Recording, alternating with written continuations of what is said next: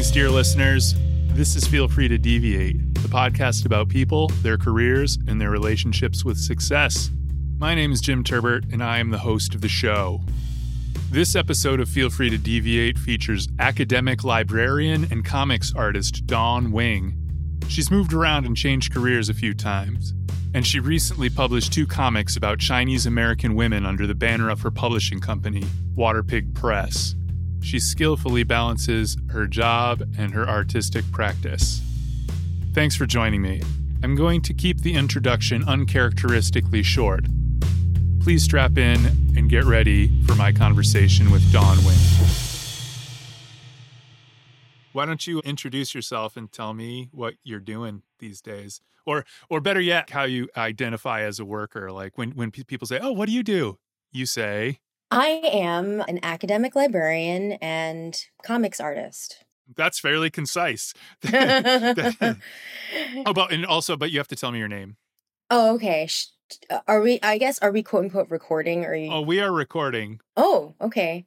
Okay, so my name is Dawn Wing, and I am a librarian and an artist. I guess I'll start with that. My background is quite diverse. So at Wellesley College, where I earned my bachelor's degree, I studied art history and studio art, thinking that I would work in the museum world, maybe museum education or art education. And I've always tried to find ways to weave creativity into all that I do, including in the work that I get paid to do, in terms of just how I make a living. Same thing with travel. Like if, I had an ability to kind of like go places, I appreciate that as well.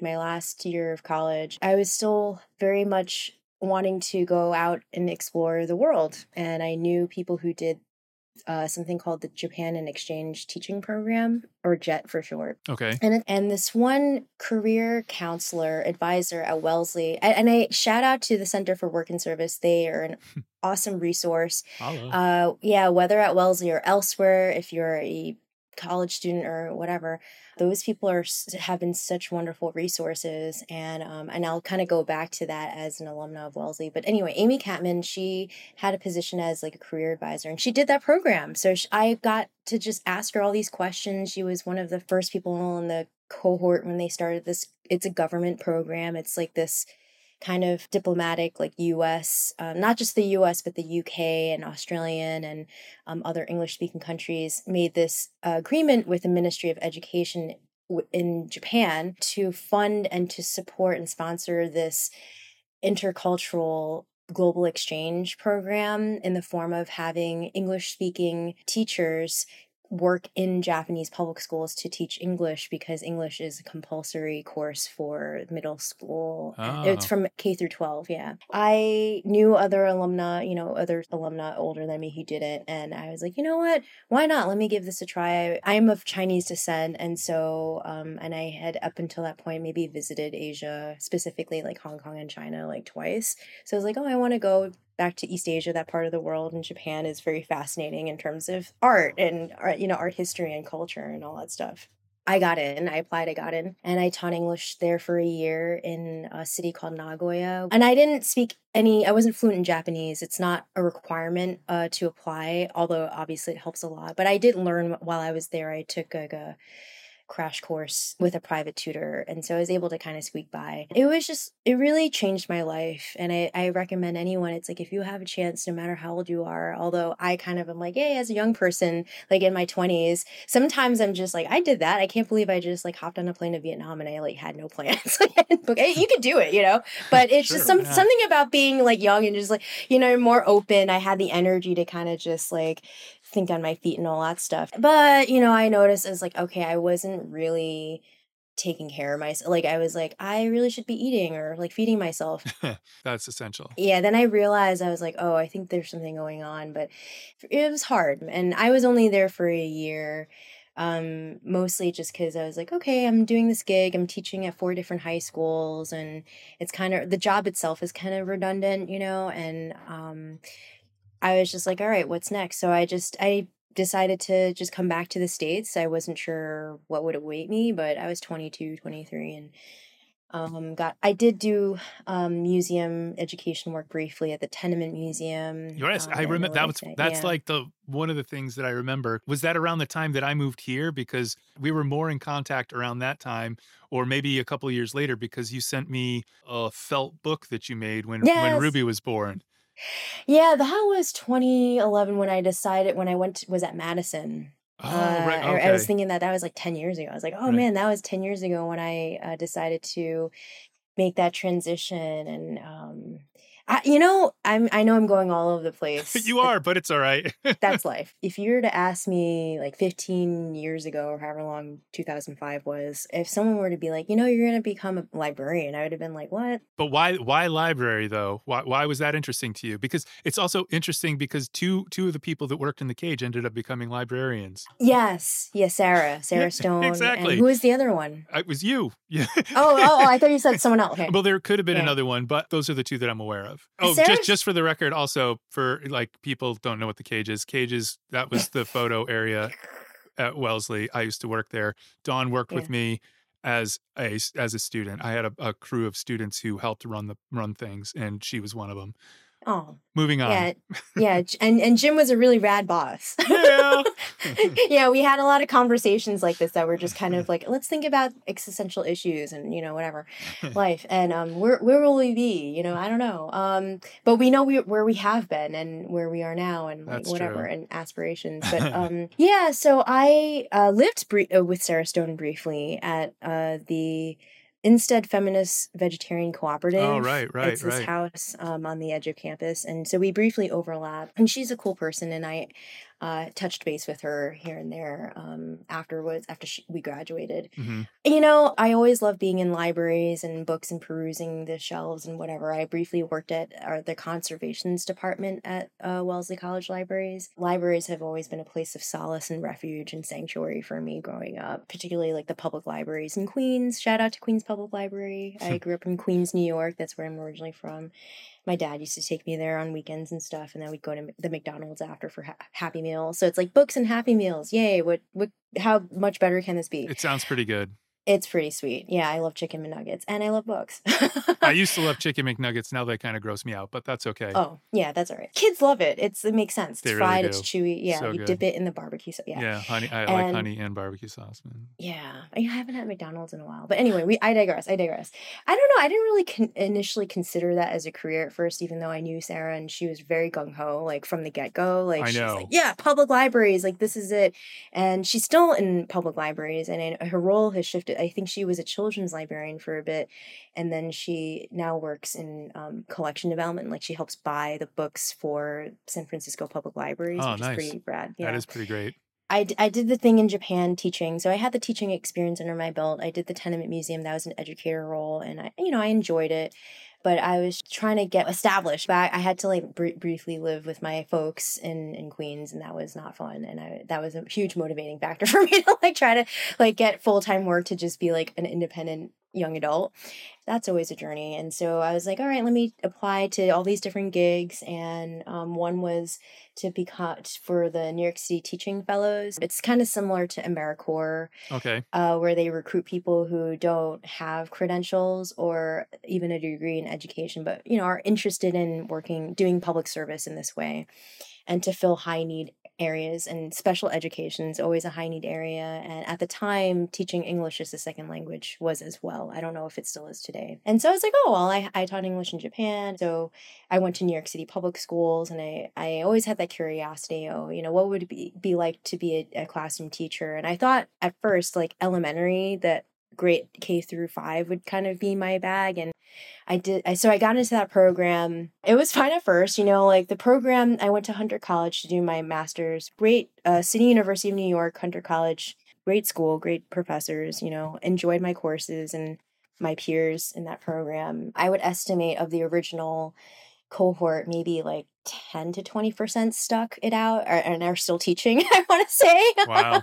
Is that normal over teaching programs in general? Yeah. I think I read somewhere many years ago, it's like 5 years. You give teachers 5 years, and then that's kind of the turning point when people are like, no, this is not for me. I don't. They're either in it or they're out. Yeah, pretty much.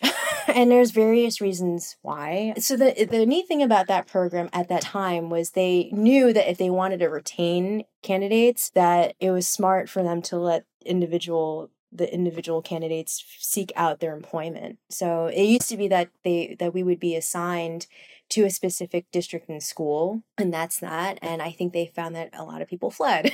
Right. So I did the whole interview. I sent my resume out, and there was this elementary school in Jamaica, Queens. PS 131, shout out. Nice. It's a great school. A lot of there's a huge Bengali Muslim community there, so a lot of English language learners and very diverse. And like the teachers were great and the leadership was great. I think mostly I just it wasn't for me. Like I was like, I don't think teaching young kids like day in and day out is something I want to deal with. He took my eraser. I worked with the kindergartners for a little bit. It's not for everybody. It's not for everyone. That's just how it goes. I was like, all right, I still like teaching, I mean, the fourth graders were cool, that was fine, but it kind of like, this was still the No Child Left Behind era. So the culture of public schools like shifted so drastically. I didn't even recognize it when I became a teacher in my early 20s. I was like, I didn't remember school being so draconian, my public education was fine. I was, in middle school, like with students who were motivated and my teachers were great. And then I went to a specialized high school, Townsend Harris High School, shout out, which is a school that it's like in New York City. I don't know if people know, but I think it really does have a huge impact on one's development, like where you go to high school, at least overall. And so New York City is great in that there's so many different specialized schools, like LaGuardia or the High School for Performing Arts. So lots of great, not just classes, but the city itself as like your playground, as your, you can go and intern at theaters, you can intern at museums, which is what I did in high school. I interned at the Metropolitan Museum of Art. That sounds lovely. I got to, it was amazing. I got to act, I worked in their concerts and lectures department. So I had a lot of experience. Shout out to New York City, and I hope those programs are still going. I've heard of New York City. It's crazy. It's cool. It was great growing up there as a young person, not having to pay rent, right? Like I lived with my folks. So became very independent during those years. And the specialized high schools, some of them you have to test in, like those art schools. I didn't get in, that's okay. And then Stuyvesant High School and Bronx Science, those are kind of more the STEM schools and very competitive and super smart people. Hold on a second. We're going like crazy fast. Going to slow it down.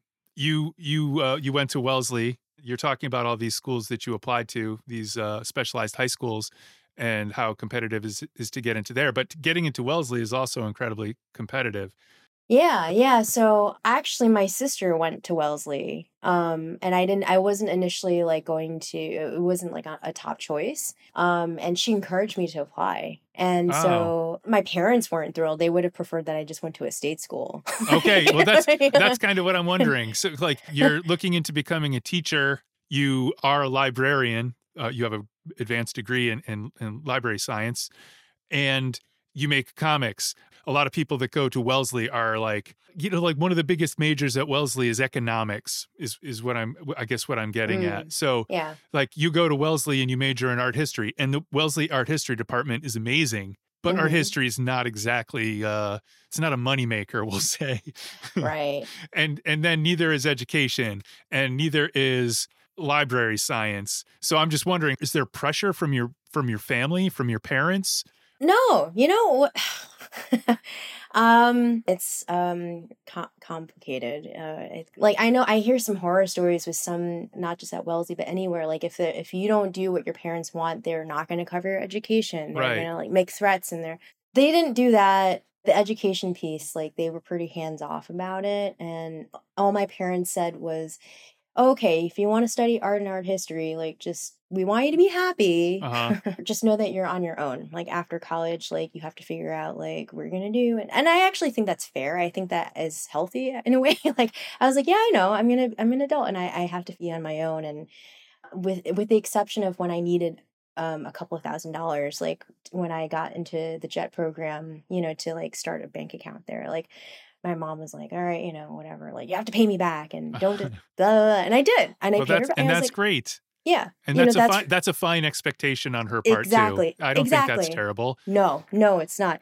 And so from there, I kind of learned, I think in my mind, I was like, all right, I have to be very savvy and creative about like opportunities. And I've been very lucky that even though I went into teaching not knowing like how long I would stick it out or whatever, I'm just glad I took the two opportunities, the opportunity to teach in Japan and the opportunity to teach in New York City schools. It's just, all right, I tried it. And it's not for me in the long run because of various factors. Like, well, it's good. That's good for everybody because you wouldn't want to be stuck in it if you weren't into it. Right. There's nothing worse than a teacher that doesn't want to be there. Yeah, there's plenty of those. And I felt myself kind of becoming that, That's weird because you weren't even there that long. It's true. But in my life in general, my whole MO is like flexibility, autonomy, all that stuff. I realized elementary teaching wasn't for me. I moved on to teaching at a high school, also in Queens. It's a school that was dedicated just to English language learners, to mostly newcomer, immigrant teen students, high school age students. And that school, I think, is still around. They cater to Spanish-speaking English language learners only at the time. It was a new experimental kind of setting, and I'm like, ooh, yay! And also, what was a draw for me, and hopefully this will finally be the seed of enlightenment here to get to your question finally, was that it was the position they gave me was I applied for one. I think it was like to teach English language arts. It was like a content specific position. But then they were like, oh, actually, we like you. And there's this other position. I don't think it was the one they advertised, but they're like, there's a grant funded position to do basically specialized help, like small group help with students who are identified as students with interrupted formal education. So here begins the acronyms. So in education and library world, lots of acronyms. So SIFE, students with interrupted formal education. What does that mean? It means that if students are traditional high school age, like 13 to 17, 18, whatever. Mm-hmm. Let's say they arrive from wherever, Mexico, Colombia, or, Dominican Republic. They, because of their age, they have to enroll in a high school, but it doesn't mean they actually have the requisite education from before. So some of them may have never had any schooling. They maybe had up to second grade, if even that much. So their literacy levels are not at, the grade level, at high school grade level. So they need a lot to catch up on. So it was a coordinator position and teacher how old position. are those kids? They're 14 to 18, 19. Some of them are older. And how long does it take them to catch up usually? A while. So New York City public schools, they used to up until like the early 2000s, like allow for newcomer immigrant students, no matter how old they are, they exempt them from testing for 5 years. They're like, we'll give these students 5 years. So yeah, they can acquire the English language, have enough of a proficiency to take classes only in English, in the English language. There are bilingual, I'm not going to get into it, but there are bilingual schools and blah, blah, and different programs to help these students. But this school was distinctly set up to help newcomer immigrant students who are learning English. And how does it usually work out? What's the success rate? When I say success, I mean completion of the course and moving on to something else. Great question, Jim. So this school is set up specifically for Spanish-speaking students because statistically, Spanish-speaking immigrant students or Latinx students have had low graduation rates. So that's why they were like, oh, let's create a school that's catered to them. Okay. But there were challenges because if you have a school with students who can all speak the same language, like the kind of the motivation for them to speak in another language, i.e. English. Oh, it's gone. There's less kind of a peer motivation, right? Whereas if they were at a heterogeneous school, linguistically speaking and culturally speaking, English would be quote unquote the lingua franca, Yep. Haha. It is funny. Yeah. And so it was a struggle. And so I think I was only at that school for 3 years. So I did last long enough to see the first graduating class of students. And it was a very small school to begin with. And a number of them, I think, are doing really, really well. I think they're in their mid to late 20s at this point. And then others, I don't know, like they either transferred to other schools that like alternative high schools that would allow for older students, or they maybe dropped out and were, I mean, it was just so challenging in a lot of ways. A lot of It these, sounds like you might not have lost the interest in teaching if they didn't throw no, you into this, or I was about to say crazy place. And when no. I say crazy place, not Yeah. because the idea is crazy, but I feel Yeah. like it's the sort of thing where you are new at doing this. You don't have any real teaching experience Right. or no practical Yeah. teaching experience. Yeah. You're thrown into this situation with a bunch of people with varying degrees of willingness to do what the school is intended to do. It's not like these people are paying because they really want to get in the program. They're like, someone told them you should do this, and then they were just there. So you've got a student body who may or may not be willing to do it.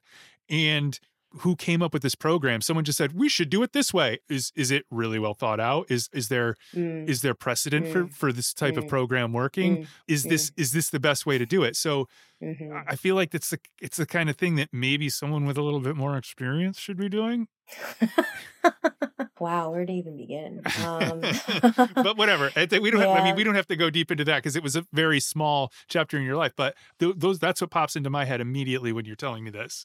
I would agree. Yeah. I mean, there was just so much going on at that time systemically. Again, the testing was such a huge issue, such a barrier, like, because they took away the 5-year exemption. So there was that systemic issue. So even for really seasoned teachers, it was just like a system set up for failure, basically. That's what it sounds like. Yeah, I agree. Like having very seasoned teachers who know what they're doing and how to, and the students were they were great. You know, they were very motivated for the most part, very wanting to learn and appreciative, and I felt for them, and they stuck it through despite the system that was set up to fail everyone, you know, and it's the saddest for them, you know, like, I think so too. They don't deserve that. Yeah, they don't deserve that. You know, it's hard not to feel disheartened, and then schools get scrutinized because at the time, and I hope they've changed this, I really do, like they used to tie how students did with the passing the test. So in New York City or New York State, there's a Regents exam that used to not be a requirement to graduate. They used to just be a certain subset of students. If you want this certain kind of diploma, then you have to pass these Regents state exams and whatever, right? For everyone else, whatever. You just take your core classes and whatever. Right. And there used to be vocational programs. They started defunding that, and that was tragic because a lot of our students were hoping, hey, I want to go into haircutting, you know. Anyway, that's it. That's crazy. So it was that, and then the pressures from our administration. I felt very supported, but I also felt for my supervisors who, you know, if we weren't meeting these numbers, it became a numbers game, and it just was very dehumanizing on every level. And I did what I could. I was in this grant funded position, so had a lot of autonomy to be creative, as I said. So that's how I still kept the comics thing going, which... Were you doing comics this whole time? I was. In Japan, that was like because Japan is such a visual manga, or in Japan, yeah. Oh, that's cool, yeah. So then I was like, why don't I integrate comics into my teaching, which I started in Japan. I would draw comics to kind of share my kind of story and introduce myself. And they're like, haha, that's Dawn. Like I would draw myself. I'd have my students draw themselves. And it was just a fun way to learn language. So I kept that, you know, I would do that with the students I was working with in New York. And I had a budget to do collection development. So ding, ding, ding. So, okay. So I'm in this school that's in this building that's shared with 4 other schools. There was a library, right, with books. Somehow there was, I don't know who funded it, but there's no librarian. So yeah, school librarian shortage, that's been a constant thing. And so, but I remember colleagues bringing their students to use that library for like, you know, here's like free reading period or whatever.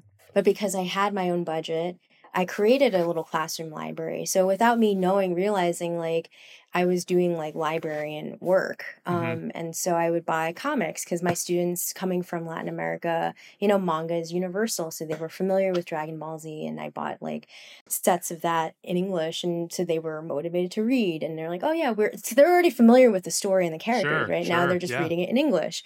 And so then I was like, okay, well, you can, let's write in English and you can write in comics form. You know, I'm not going to have these newcomer students who have hardly been in a classroom, just write me a 5-page essay. Like, that's daunting and also, quite frankly, boring sometimes, you know? Well, it's certainly nice to integrate fun into the process, right? Yeah, yeah. So there was, you know, these texts that are high level content, like Mouse, you know, and I did actually teach with Mouse. Classic.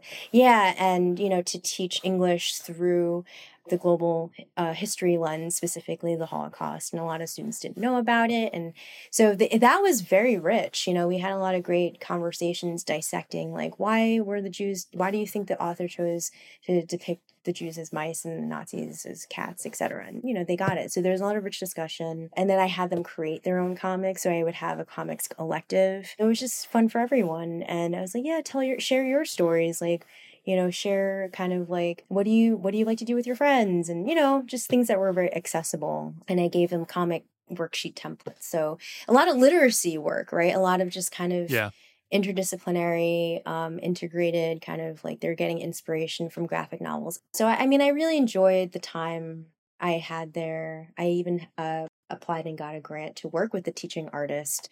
But you're like, no, this isn't for me. Yeah, I kind of wanted to leave on a high note. Yeah, I was like, you know, I want to try. Yeah, I kind of was like, let me do what I can to make, hopefully, this experience of learning, and myself included, you know, along with my students, as genuinely enjoyable as possible. Because to me, learning through the arts, it's all about risk taking and being open and finding joy. Like, learning isn't drudgery, you know. And I couldn't really, the testing stuff was very, very hard. I felt for my students, and I was like, I don't want to be a part of the system where everyone's just like high strung, and because of the stakes, if we quote unquote underperform, budget's taken away, and all these people come in and they quote unquote try to do an intervention, and it's just wreaking havoc. Just let teachers do their thing. We know what we're doing, and we work with these students daily. And so at that point, I was kind of like, I still like teaching, and I wasn't quite sure where to go. But then I remembered Sarah, and I reached out to her, and I said, hey, you know, this is where I'm at in my life and career, and I'm thinking of going into librarianship. I'm not sure what that even really means. She was just really encouraging. I also at that point wanted to get out of New York City. That was sort of grinding me down too, you know. I think living there can do that to people.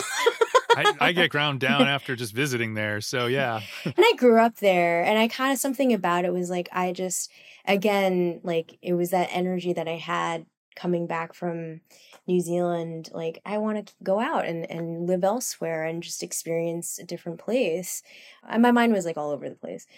But I also needed to support myself. And if I wanted to go into librarianship, I would have to get another master's, right? Like, at that time, that was becoming like the baseline of, you have to have a master's in library science to be employed. It has become a fairly popular degree to get, right? Yeah, it attracts a lot of folks like me, career changers, people who either were teachers or they worked in book publishing. A lot of lawyers, interestingly. I've worked with colleagues who have JDs, and law librarianship is interesting. Usually a lot of the times it's like it is required for law librarians to also have a JD. What does JD stand for? Oh, it's just that degree that lawyers get. Okay. Oh, it's like the general law thing. What is it? A Juris Doctor degree. Juris Doctor. I don't know. I don't want to go to law school. But some people just love the law. They do. And you know, lawyers, they can be helpful. They can be. Unfortunately, they need to be helpful sometimes. Yes. But because I went to Wellesley, which is a small liberal arts school, and I appreciated the education I got, but I wanted that big university experience. So I applied to University of Wisconsin-Madison. That's where I ultimately went. And the reason I went to University of Wisconsin-Madison was they offered me an assistantship.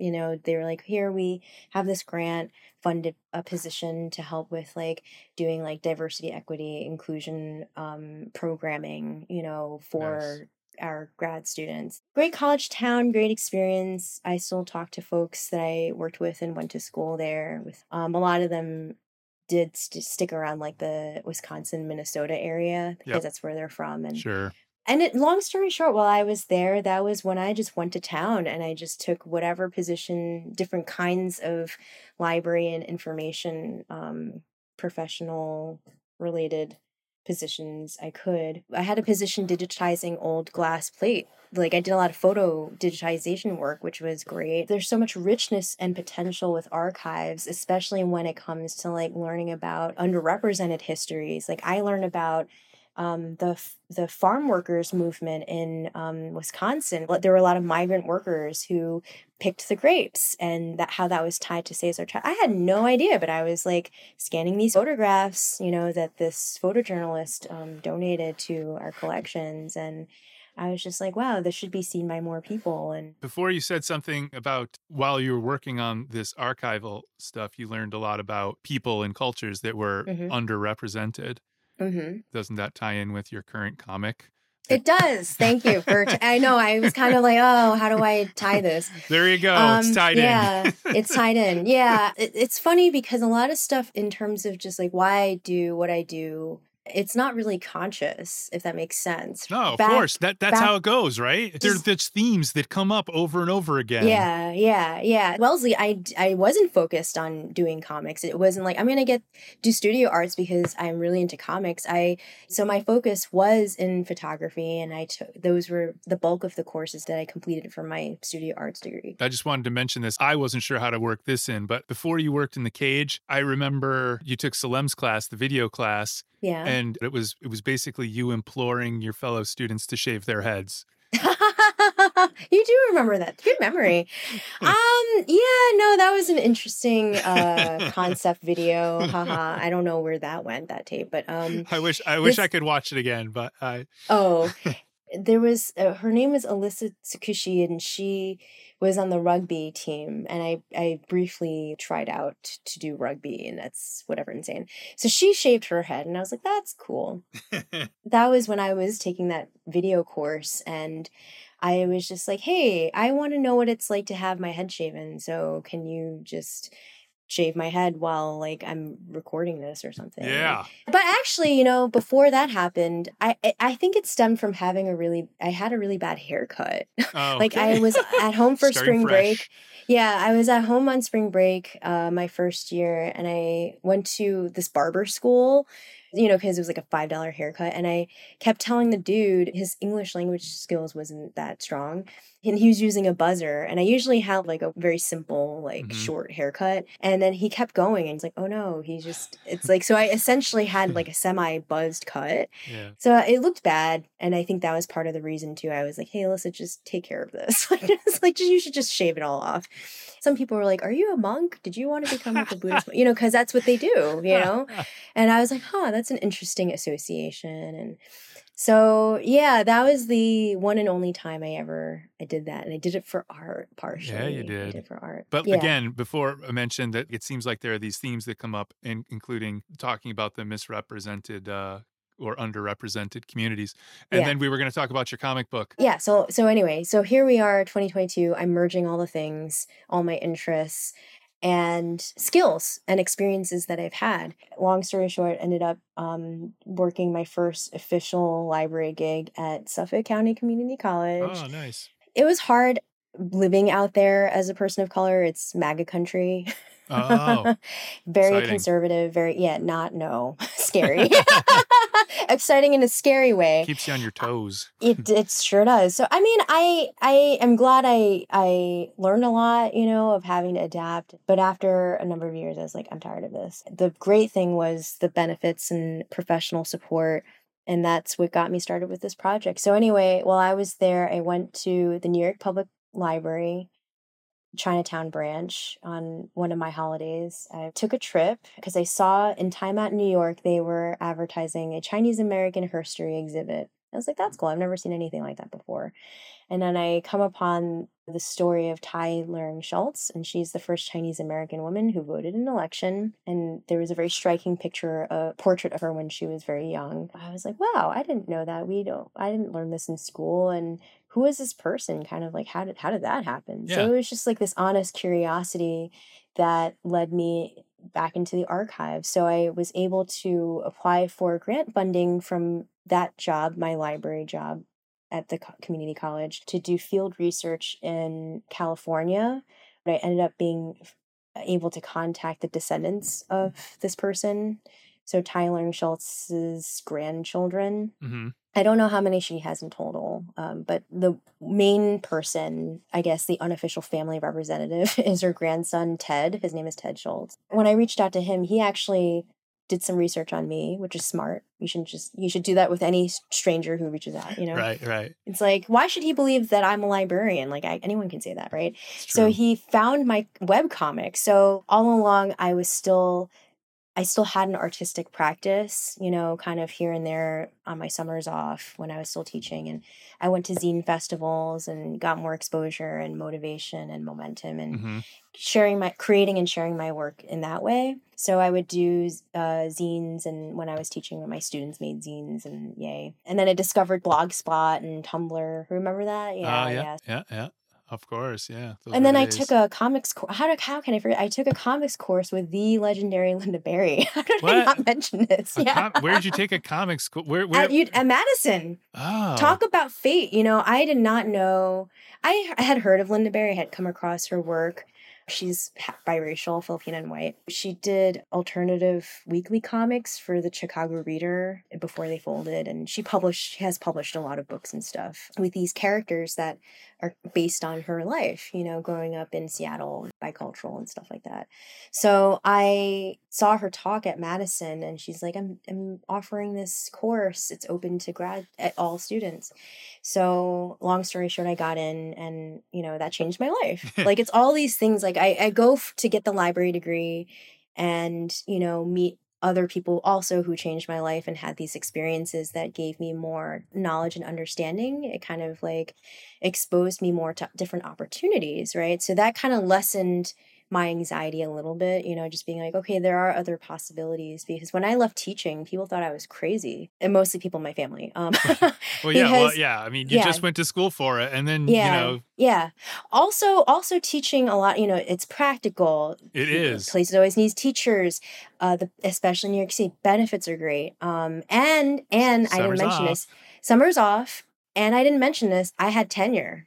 Oh, snap. Yeah, I had tenure, which has been like right after I got mine, like was increasingly hard for probationary teachers to get. I didn't feel like I had to go under this rigorous scrutinous like experience. Like, it wasn't painful for me. You know, it's classroom observations, teaching observations, and I did fine. But it depends on the leadership and whatever. So I lucked out. I knew that. And they're like, oh my God, like, you have a great retirement pension like system. You have tenure. Look what you just gave up.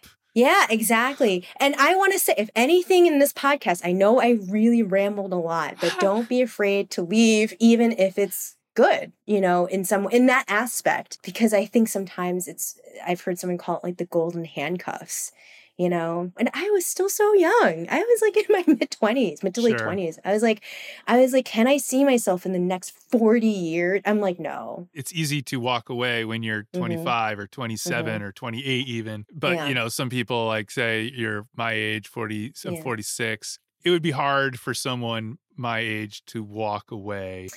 Because, and you have kids. Yeah, and kids and a house and all that stuff. And you're like, will I be able to get another job? Even if I go and retrain myself and get another degree and blah, blah, blah, blah, blah.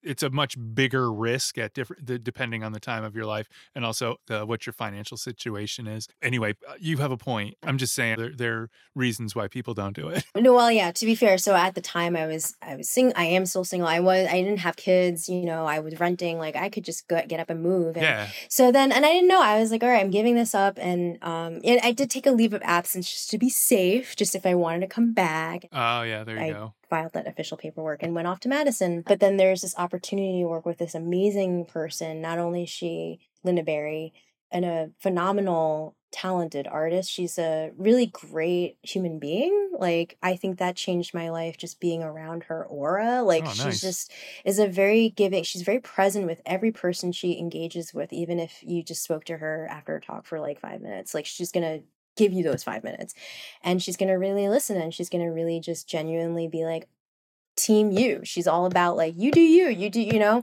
And so I got to be around her for 2 years and mentored by her. And she really encouraged me to kind of expand and be more courageous in my visual storytelling of sharing, kind of childhood stories and experiences I've had. And she's like, yeah, like totally keep telling these stories. And I upped my zine game or my self-publishing game. So instead of using whatever school copier, I would, okay, I want to do color comics and I want to actually make this like a booklet and, whatever, go to festivals and stuff. And so I'm really grateful that I took that chance in my life, because I would not have in a million years have predicted it would have led me to work with her, to meet with her, and to have her like, really be encouraged. She said, you're an artist, Dawn, you're an artist. And as I was, in my last semester of grad school, it was just nice for 2 years being like a full-time student. I had time dedicated to my studies, to working different jobs and exploring and learning about myself and starting this new chapter. I had to kind of gradually awaken back to reality of just like, okay, this fantasy vacation is over and I need to like go and like figure out like what next. Yeah. But the nice thing here is that you just made this book, or over the past couple of years, you made this book, Mm-hmm. and you have a normal job. Yes. So that to me tells me that you've achieved some kind of balance. You're able to do both. Yes. And it doesn't destroy your life. You sound like you're relatively, I'm not going to make the assumption that you're happy, but you seem okay. You don't sound distressed. You don't sound depressed. You sound like you got it going on. You got it together. That to me means that you've succeeded at something. Do you feel successful? Yeah, I mean, success. I feel fulfilled. There you go. Yeah, I think fulfillment to me, I don't think too much about success in terms of status or title, like some of my colleagues do, and that's fine. Or, I mean, that's just the world we are in, right? Like that's what we're sold and conditioned to value. And that was something I had to grapple with on an existential level, to go back to that.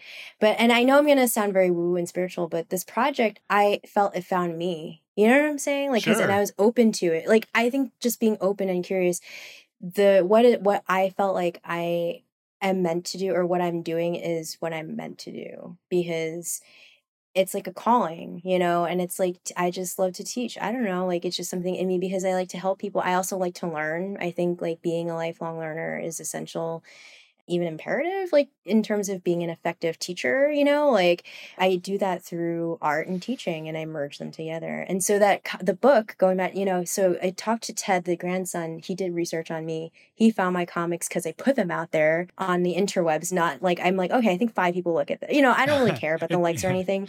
But what mattered was he saw it. And he was the one to be like, I like your comics about your own storytelling of your own family history. I think I can see you doing that to do that for my family and to tell my grandmother's story.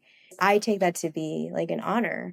So yeah, Tian Leung Schultz, Translator for Justice, is that first book. And then I just published Tian Fuwu, Freedom Warrior. And they were contemporaries. They both helped victims of sex trafficking at the turn of the last century, the 20th century, during the Chinese Exclusion Act era, during a time when it was very dangerous for them to just even exist in public spaces, given they were women of Chinese descent, which is unfortunately a very parallel experience during the COVID era, especially in the beginning, right? Well, it's still going on. Is it really? Yeah. Because I remember it was kind of it was a thing here, and then it just kind of like you stopped hearing about it. Well, it doesn't mean that it's still not happening. No, that's true. True. Unfortunately, I was talking to someone I used to work with in the Wisconsin Historical Society. She's of Chinese descent, my friend, and she grew up in Minnesota, which is still predominantly pretty white. Like it's a little bit more diverse nowadays because of the refugee communities from Laos and Vietnam and Somalia and whatever. But it's still, it's still the Midwest, right? Very, very white. You betcha. Yeah, you betcha. So last week she was just saying, there was a hate crime, like an Asian student got attacked on campus. So I didn't hear about that, only through her, and she's just, on edge. So that's why I self-published when I did. I could have done it sooner or kind of held off later, to find a publisher or something. But I was like, you know what? I know how to do this on my own. Just gonna do it. I have the means. Yeah, I have the funding. from my work, and I just want it out there. I want it on library shelves. I want to present this at festivals like I just did in Toronto, the Toronto Comics Arts Festivals. Just engage directly with the public. Who's reading it? I'm curious who your audience is. At the Toronto Comics Festival, a lot of Canadians of Asian descent found my work across the ages. So they were very excited to learn about it because it's pretty similar in Canada in terms of the history of xenophobia and But what are the age ranges usually? It's diverse. Well, maybe college aged and upwards to middle aged. Yeah, like people who kind of get the deal with what graphic novels are. The reason I'm wondering is because I feel like this is the kind of thing where everyone's like, oh, kids should read this because they don't understand how good they have it or how privileged they are. But then I'm thinking, do kids respond to that? They're just like, whatever. They're always just telling me how horrible it was. Well, I met a young person. I mean, I can see it in high school. I mean, so I've sent copies to school libraries. Like I kind of did this thing where, hey, I have some copies I was able to buy through my school funds, my professional development funds. So these are copies I can just send to your school library. So hopefully high school social studies teachers or whoever. And I've done talks at my college and other colleges. And I sent a copy to the New York Public Library, Chinatown branch. The librarian there sent me a message not too long ago. He said, sorry for the delayed response. When I received your book, recently a high school student came in looking for a book about Tyler Schultz, I guess, in his social studies. Yeah, he's like in their social studies class, whatever, because she's more and more out there now. Like she was featured on PBS. She was, and the centennial of the 19th Amendment was a big thing. So I think maybe that's why she's kind of more out there now, thankfully. And the librarian was like, and I remembered your book was on my desk, so I gave them that book, and I was like, this is why I do what I do. Yeah. So I'm excited. This is just the beginning. Thankfully, things are opening up and I can go in person to these comics festivals. I'm going to do a plug. I'll be at the Auto Optic Festival in Minneapolis, August 13th and 14th, and then Small Press Expo, which is a big indie comics festival in Bethesda, Maryland, in September 18th and 19th. And hopefully more places internationally, Sure. You should also say the what is it, the water... Yes, I was going to say, you can find me online. So it's www.waterpigpress.com. I use the water pig because I'm born in the year of the water pig. That's my Chinese zodiac animal, 1983. Nice. Like I wanted to put that instead of just my name when I was self-publishing stuff. I looked through the pages that are online. It's not the whole thing, I don't believe. It doesn't seem to have a resolution. So I'm assuming that the actual book has resolution. When I say resolution, I'm not talking about the images. I'm talking about the story. The text is very linear and matter of fact. I get a kick out of the drawings and like the speech bubbles. So the bulk of the story is told in a block of text. I'm not saying this for you. I'm saying this for people who haven't looked at it. And then there are illustrations underneath with little text bubbles. But I enjoy the things you choose to put in the text bubbles. Thank you. No, the format of why I have it landscape and kind of like text and then image, side by side, juxtaposed on the page. Yeah. That's inspired by illuminated manuscripts. And I grew up Catholic, so stained glass, the colors, the vision, like the very expressive, characters and whatnot. And so I wanted to also have that integrated into my work. And also, if you had the paperback copy, it's this landscape format that is similar to a couple of books that Linda Berry published. Because I've had people ask me, they're like, this looks very similar. And she does a lot of collage and calligraphy type stuff. In terms of the text. And I'm like, yeah, I'm just like paying homage to all my influences and inspiration. Sure, why not? Yeah, and also these figures kind of, venerating them, as one would a saint in a way. So I kind of wanted to give them that treatment, with the ornate ornamentation with the framing, or on the panels and the photographs. I wanted to integrate historic photographs because I obviously had to do a lot of photographic research to look at the time period of the plate, like the Chinatown in San Francisco what did it look like in the 1880s, and what I illustrate is really more of the imagined scenes and dialogue that took place, to kind of move the story along and to kind of bring to life, imagining how these women lived, day to day, kind of what they must have felt emotionally, their resilience, kind of depicting moments where they had to problem solve and, face adversity in very real, tangible ways. That is, again, something that we are still facing today. It's just a reminder this isn't new. There are figures then and now who resist and who still kind of find this source of courage and also this will to live. And that kind of actually on a personal level, like working on these stories in the way that I did brought me a lot of joy, a lot of solace, knowing that there is this kind of greater support, this kind of purpose, I guess. We're all interconnected, as are these stories and the lives of these women. And there's something hopefully that people of all different backgrounds, identities can connect with.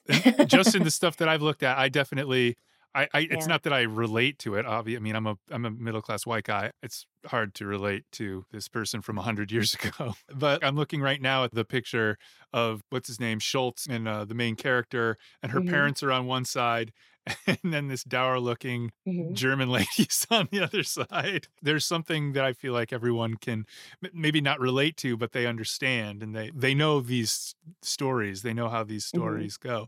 But the details are the parts that maybe they don't know. For instance, the sex slavery and...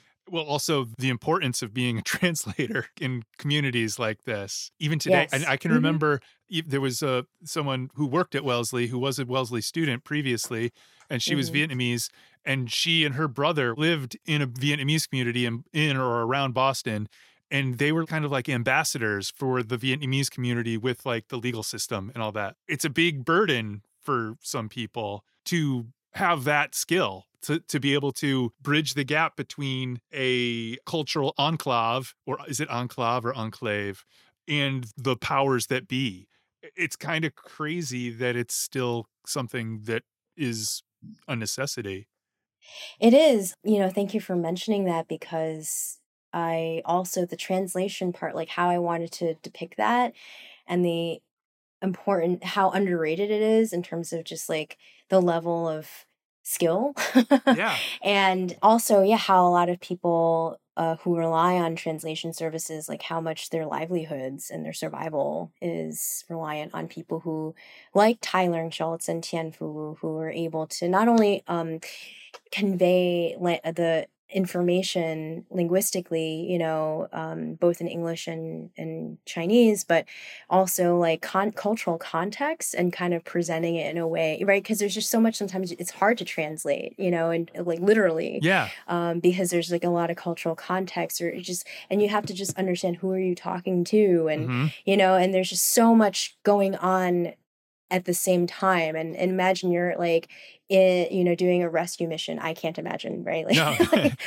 but you're in a very dangerous place, and it's like you're in a brothel, and it's run by like criminals, like organized criminals who have like weapons, and they're gonna often finds themselves, right? Like what? So they were like in really just high stakes, like dangerous situations, and you got to really just make sure you are able to communicate and be quick on your feet. That's why I also was like, well, I hadn't seen any comics. I haven't come across any anyway recently where there's that depiction of that process going on. All right. So I wanted to also for myself to reconnect to my heritage language. Like I grew up speaking Cantonese. I'm okay. I'm not proficient by any means. I'm not fluent, but like colloquial words, I realized, even though I went to Chinese school as a kid, we didn't learn how to read and write like colloquially. It was very formal and dry.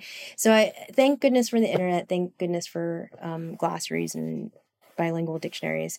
So I figured out, I was like, I wanted to depict them speaking Cantonese, like translating back and forth in Cantonese and English in the actual dialogue boxes, because I want people to actually see that this is something that is going on in so many communities every day, and we should, appreciate that kind of work that happens. Yeah, I think so.